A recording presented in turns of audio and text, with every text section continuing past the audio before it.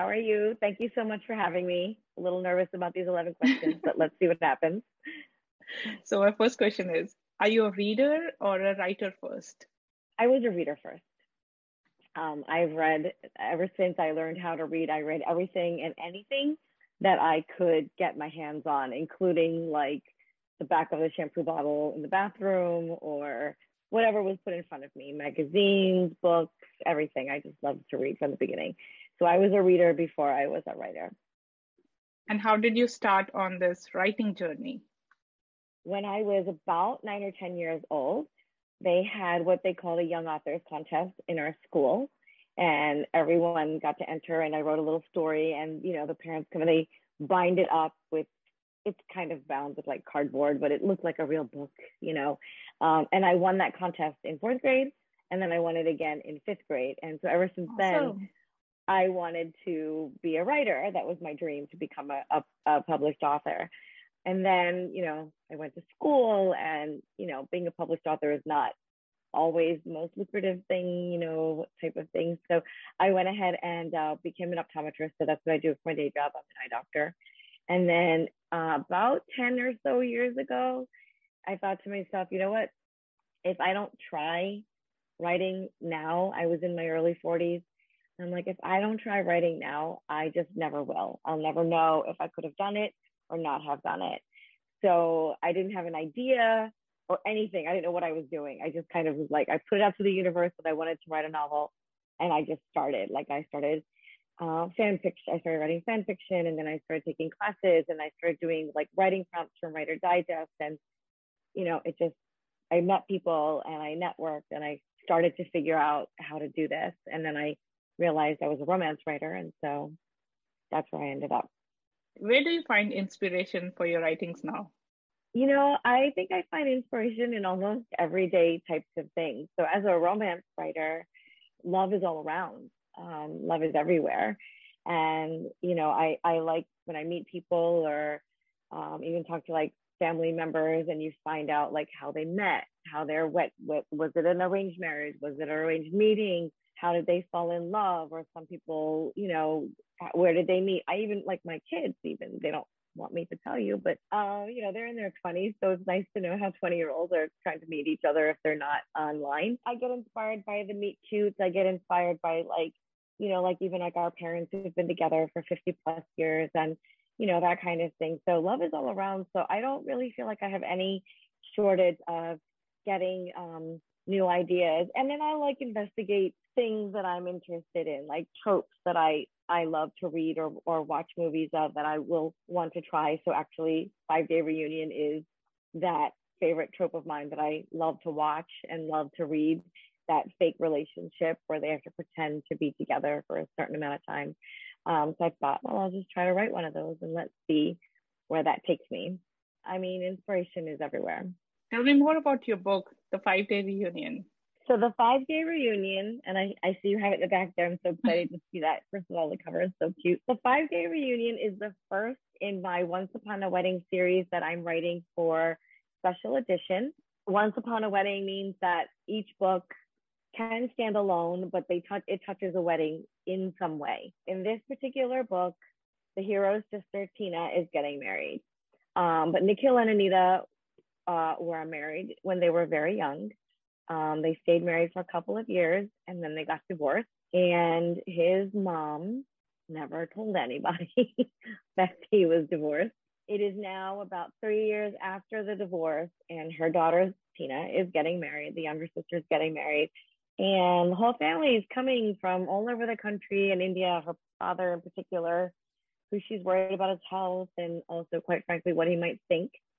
She goes to her ex-daughter-in-law and gives her like an offer she can't refuse and says, listen, I will pay for a year of law school if you come and pretend to be married to my son for 5 days. And that's all you have to do is act like a married, but you have to do the whole thing. Like you have to stay in the house, act like a married couple for the full 5 days. So Anita needs the money, so she agrees, but turns out the mom never even told Nikhil that Anita wasn't coming, that Anita was coming. So that right there, that's chapter 1. That's very interesting. So that's the premise, yeah. And so the book is basically divided into the 5 days of this wedding celebration and how their relationship comes around. How much did your own culture influence your story and writing in this book? Oh, so much. So very 100%, so much. The wedding is it's a 5 day celebration. I added an extra day in there. Tina is marrying a non-Indian person. So we added in the church wedding and the rehearsal dinner. So we had more events for these two things and also more clothes and that kind of thing, which is always kind of fun. It's loosely patterned after my brother's wedding that we had. Well, he's been married for a long time now. So so that definitely played in there. And I love our wedding traditions. I do love how Indian weddings, we kind of balance that seriousness of you're making this commitment with sort of the fun that goes along with it, and that it can be this big celebration that involves family. And I use the term family for our actual people that you would consider family, and for, the person you met in the elevator yesterday who might want to attend your wedding type of thing. The weddings can get rather large, and that's so it's definitely very strongly influenced. Also, the whole divorce thing. I do think it's difficult to tell our parents if there's a divorce. I mean, not that we don't know that divorce happens, but it can be something that's a little bit difficult to tell more traditional members of our family of what's going on, mostly because we're afraid of what they might think. And that kind of comes out in this book a little bit as well. So strong influences there.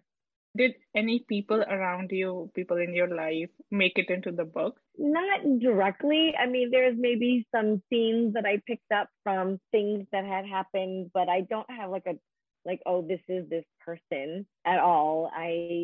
All of the characters have a little bit of me in them. My heroines tend to have a little bit of me or a little bit of what I would want to be me in them. And, my heroes have a little bit of the men in my life that I treasure, my husband, and it's all there, but I can't say, oh, this character is this person. And when you were writing this book, did you follow a routine? The routine is sit down and write as much as you possibly can. This book I wrote faster than I wrote my other 3 books. I already written 3 HQN books, and they were a bit longer.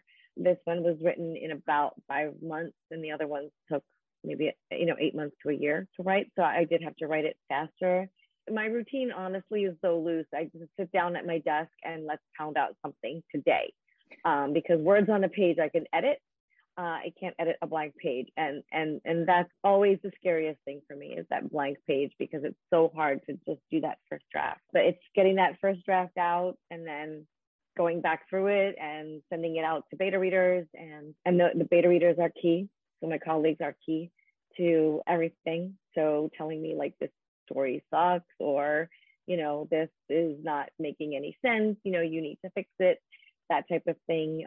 So that's part of my routine. So I try to put that into the timeline. Is there something that you found challenging in the whole writing process? Yeah, the whole writing process is challenging. The biggest challenge that I have is, as I mentioned earlier, is that first draft. It's that, who are these people? Why are they here? And what is going to happen to them? I like happy people. So my hardest thing is actually making bad things happen to them. So it takes me some time to think about all the bad things that can happen to them, and then let that happen to them, and then figure out how to get them out of it, right? So, for example, there's a scene where they do a dance in this. My original scene was, oh, they do a dance, they're perfect, everybody loves them, And I thought, well, that's really nice, but it's not really that much fun to read. So instead, now they have a big argument right before the dance, and right in the middle of the dance, they're arguing, and it's awful, and people are laughing at them. And that just makes it much more interesting. But that doesn't come natural to me. So that's always a challenge, is that first draft and figuring out, well, what horrible things can I throw at these people. And if someone listening wants to start writing, what advice would you give to them based on your experience? If you want to start writing, just start. I just was in the dark before I even knew what I wanted to write. And I took some online classes, and I got feedback from teachers. I got feedback from other students in the class. That was really, really very helpful in helping me to learn how to write. And I just kept with it. And then as I learned more and more, I talked to more and more people. So then I would say find your genre. One of the best pieces of advice that I got was from another romance writer, Shayla Patel, who said to me, "You're a romance writer. Why are you looking for critique partners in non-romance writer places? Because they don't get it." So I think if you're a mystery writer, I think find, mystery writer people to be sort of your beta readers and your critique partners. If you're a romance writer, then you want to be with romance people because the genres are different. They have different things that they do. We have different ways that we approach. Our tropes are different. So I think that's what I would say. I'd be like, just start writing and start telling people you're writing and networking with everybody that you could possibly ever meet and find your people. Once I found my people, it was so much easier. It just felt better. That's really good advice. And now I also want to talk to the reader in you. If you were to be deserted on an island with only 3 books, which books would you pick? Oh, only 3 books. Well, the first one that actually popped into my mind is called The Guernsey. I got to get it right. It's a long title. The Guernsey Literary Society of Potato Peel. Yeah, I can never Potato remember Peel the and name. Literary Society. Yes, I loved that book, and I read it a few times, so I could read that. Harry Potter #6, and the last book. Oh my goodness, there are so many. I don't even know how to narrow it down right now. Okay, so let's see. I have kind of a romance. I have kind of a hero's journey type of thing. And you know what? I would probably just I would cheat. I would cheat. And I would get like one of Nora Roberts' books where she has like the whole series in one. And there's like 4 books in there. That's what I would That's something I would do. Yeah, I would do that. And for our last question, if you were to pick one interesting life experience to share, what would you tell us today? So I think one of the most interesting things that was really fun and kind of random is that I was on the Today Show in 2012. One of my other creative outlets is baking. And 10 years ago, I was heavy into baking and I baked cakes for, not even 10 years ago, I still do it, but I baked cakes for all of my children's birthday parties and their friends. And I built them up and I was creative about it. It was how I had my creative outlet. I had made a champagne bottle shaped cake for one of my friend's 40th birthdays. And the Today Show had a contest about the best homemade birthday cake. And all I had to do was enter a picture and a recipe. And the interns at the Today Show at the time chose me and 2 other women. And I went by train, but they got us to New York City. They put us up for the night. We got to finish decorating our cakes in the Today Show kitchen. And then the next day we had our 15 minutes of fame. Well, Martha Stewart, the surprise guest was Martha Stewart. She came by and tasted all of our cakes and proclaimed one of us the winner. And I remember this young girl, a college girl at the time, and she won. And I still am friends with those 2 women.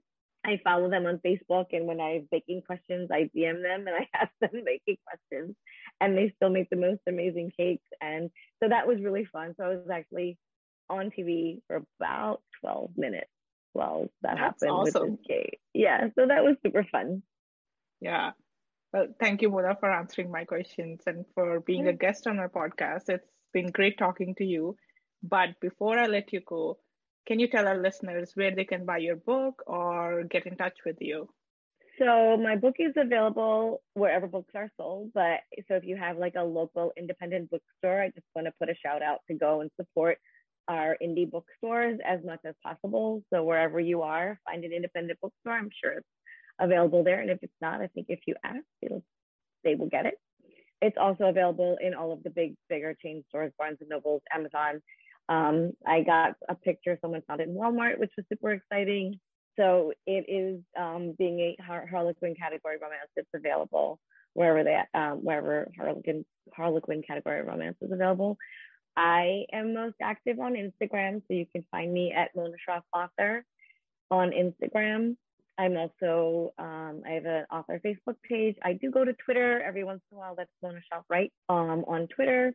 Working on TikTok. I have a TikTok. I don't really go there as much, but there you have it. And I do have a website, monadshroff.com, that I am trying to work on harder. It does get updated, but the best place to sort of connect with me is on Instagram. So there we have it. Thank you again, Mona, and best of luck with your book. Thank you. Thank you so much for having me. I really appreciate it.